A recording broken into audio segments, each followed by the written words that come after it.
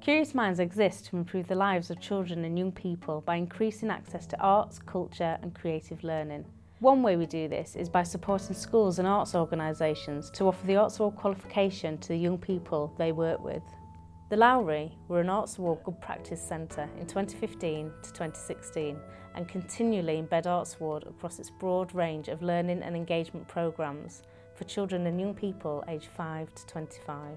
In these podcasts, you'll hear from Lindsay O'Sullivan, who is the Director of Learning and Engagement for the Lowry, and Jenny Ryding, who is the Youth Employability and Skills Manager. Both are Arts Award advisors at all levels. Lindsay and Jenny share their tips for effective delivery and discuss what they would have done for their Arts Award. My advice would be to think about it and plan it before you begin your project or your programme. To give young people as much freedom as possible, and I get that that's a real challenge actually, but to give young people the choice about whether they do want to do it or not, at which level they think they're able to work to and willing to work to. I'm really honest with young people about how much work that's actually going to take, and that sometimes influences their decision about what they're willing to put in.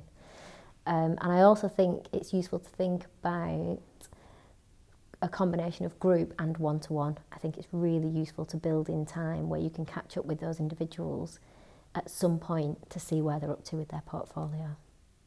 So I think that would be my advice. That's good advice. Mine would be thinking about it from an organisational point of view. So I think if an organisation was approaching Arts Award for the first time, I think you've got to make sure that your motivation to do Arts Award is right. So why is that Arts Award choosing to do Arts Award for the first time? Is it because they've been told they have to, or they need to, or is it because they want to?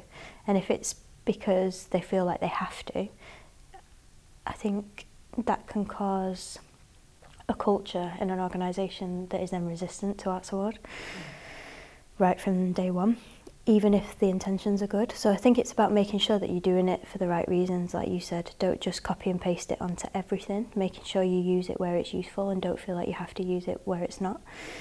And if you feel like there is some questions around why you're doing it or in what ways you want to use it, I think it's about being like taking ownership of it and being really open-minded about how you want to use it specific to your context, not feeling like you just have to do what everybody else is doing with Arts Award. You just make it really specific to the projects and make it work for you so that you don't feel like you're just picking up something that somebody else designed and made and having to drop it into your work.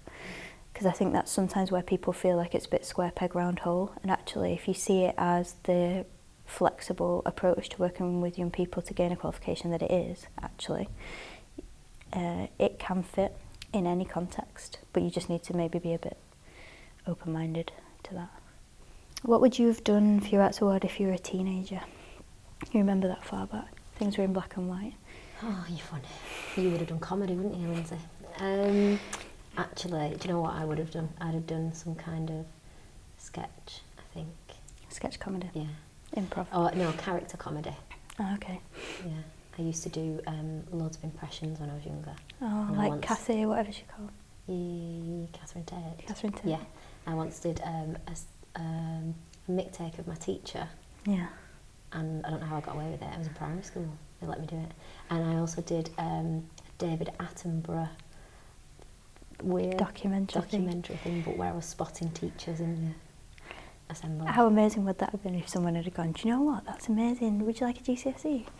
Yeah, that would have been great. Yeah, that would have been awesome, wouldn't it? Would you like a qualification for that? Yeah. Well, think about what you did really well. what didn't work.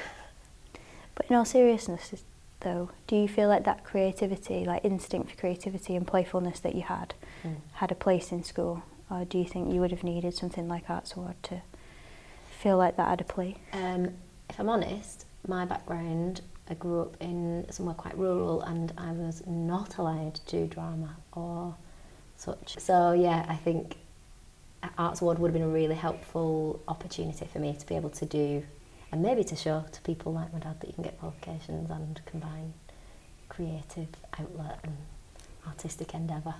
So yeah, for me, growing up in the school that I went to, Arts Award would have been really helpful.